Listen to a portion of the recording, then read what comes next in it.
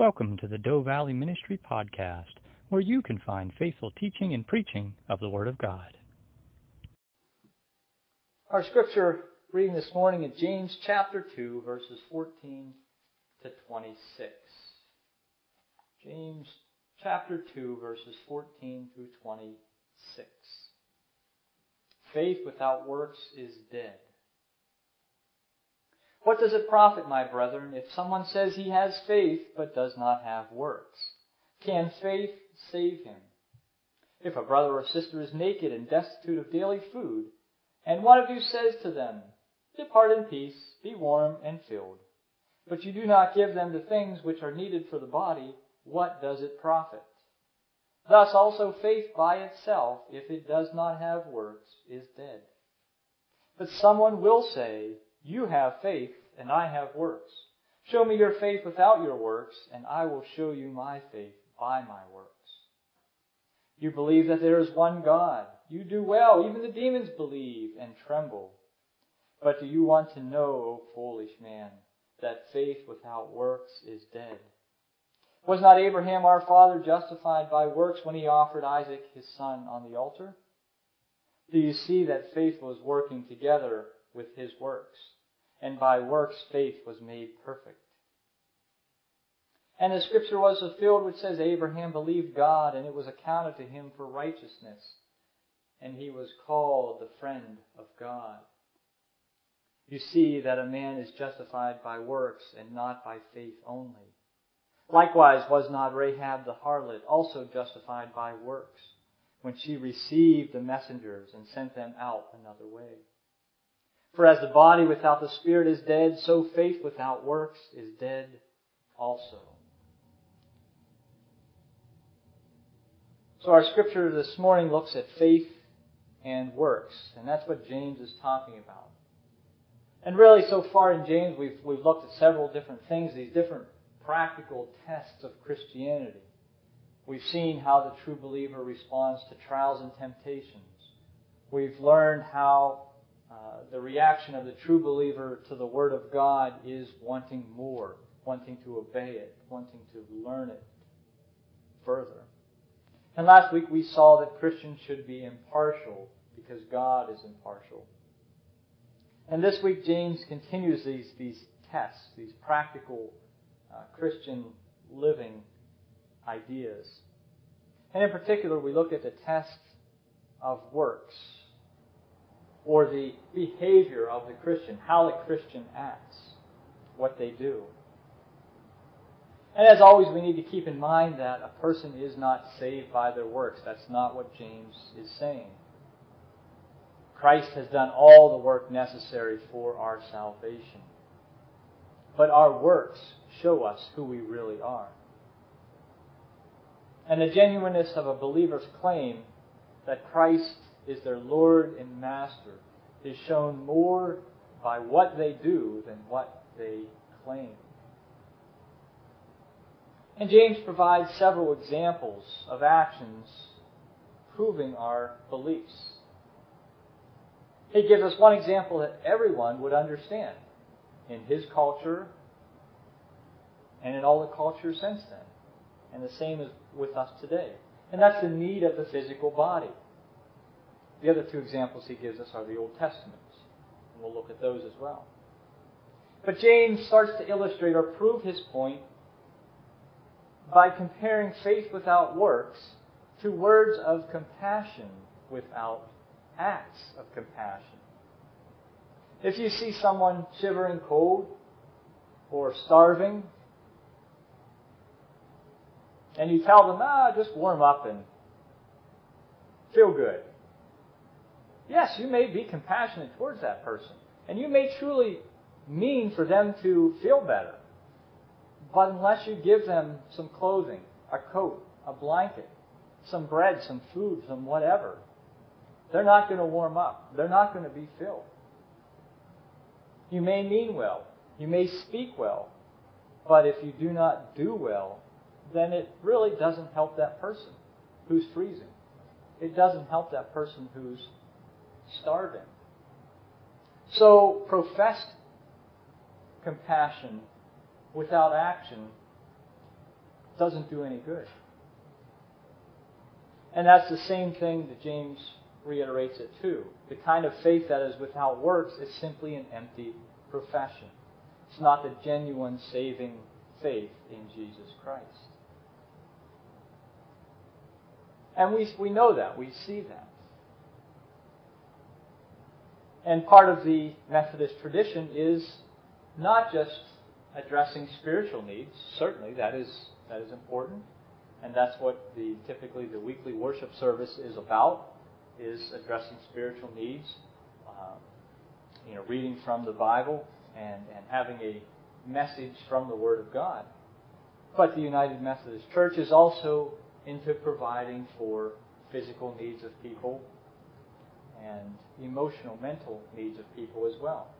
They have many different programs that go on, from feeding the poor to the current Nothing But Nets malaria campaign in Africa. But they're acts of compassion to show our faith. Not just to say, we want those people to be better. We want them to be healthy. We want them to be warm. But if you don't give them anything to be warm, how are they supposed to be warm? That's what James is saying. And he gives another example there with Abraham in the Old Testament. It says Abraham was willing to offer Isaac as a sacrifice to God. He didn't just say, I'll do it. But he literally held the knife ready to perform the sacrifice when God intervened and stopped him. His faith was in his works. He had the knife right there, ready to sacrifice his son. And as we talked about before when we looked at the book of 1 Peter, God didn't give this test to Abraham to see, so that God would know if Abraham was really faithful or not. God already knew Abraham was faithful. But God gave this test to Abraham so that Abraham could prove his faith to himself. So he knew that he was a genuine follower of God. Abraham's faith was shown through his actions. It was made complete. He obeyed God, and he acted according to God's will. I'm sure he didn't understand why God wanted him to do this. It doesn't make any sense. Why would God want you to sacrifice your son? Especially when God has told you that you're going to be blessed of many nations and have a very large family. And he was pretty old at the time. So it didn't make any sense to Abraham. But he believed, and he acted upon his faith. And this just wasn't a one-time deal for Abraham. This just wasn't a one-time shot that he passed the test, he's in the club, he's in good shape for life. No, Abraham lived a lifetime of faith. Sure, he wasn't perfect. Sure, he screwed up. And in fact, we still see some of the ramifications of his actions today through his son Ishmael. He wasn't perfect. Not at all. But he was faithful. The other example that James gives is also from the Old Testament, from the book of Joshua. And that is Rahab, the harlot. Rahab protected God's messengers from harm, even though it was at great risk to her own life. She could have listened to their story and said, "Whoa, you guys are in trouble. Good luck. Good luck getting out alive. See ya." But she didn't say that. She was demonstrating her faith in God. Now, she didn't really know God. She wasn't a Christian, as we would call them today. She wasn't a Jewish person. She didn't know God. But she knew, and she heard the stories of this God of Israel. And she knew the power that this God had. And she knew what was going to happen if this God was coming after this city. So she demonstrated her faith in this God. And she knew that she would be protected because He was the God. She had very little knowledge of Him. She had just heard the stories of this God of Israel, and she placed her faith into Him, and she was saved from the destruction. That's acting on faith. And in her case, she didn't, like I said, she didn't have a lifetime of Bible study and Bible training and things like that, or hearing the gospel message. She would just hear some of the stories about this God of Israel and the power that He had. And she acted on that. Sure, part of it, no doubt, was out of fear. But that's how we are to respect God, out of fear. Not because He's a vengeful, sadistic God, but because of His awesome power. And we have opportunities every day to act on our faith. Now, I don't believe that God will ask any of us to hold a knife to our child to sacrifice it to Him, like He did Abraham. No, I don't believe so. But there are certainly many ways to act on our faith. There are many poor people in this world, many needy people, even around this area that we can minister to. Sure, maybe we can't get out much anymore, and especially in winter, it's difficult. But that doesn't mean you're useless to God.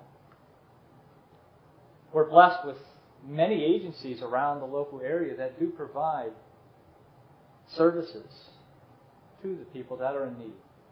We can donate money, we could donate time, we could donate food, clothing, whatever it is to help those people. Maybe we don't have much food, money, or clothing, or things to donate ourselves. That happens to a lot of us. And that's okay. We can simply pray for those organizations. We can pray for the people. We can pray for the poor. We can pray for the sick. You can pray to God that He will send someone to minister to those people. I can't get out there and minister to them, so Lord, send someone to help so-and-so because they're struggling. As we've said before with our prayer, it activates the power of God. But it's our faith in God, believing that He will come through. And our faith isn't just an intellectual knowledge, as I've said before. It's the idea that you genuinely want to obey Him and do what He wants. James tells us that even the demons know God. They know God. They know who He is. They know what He has done. They know what He can do. And I believe to a certain extent they know what He will do. But they have no interest in believing in Him, in following Him, or obeying Him. They reject Him, even though they know who He is.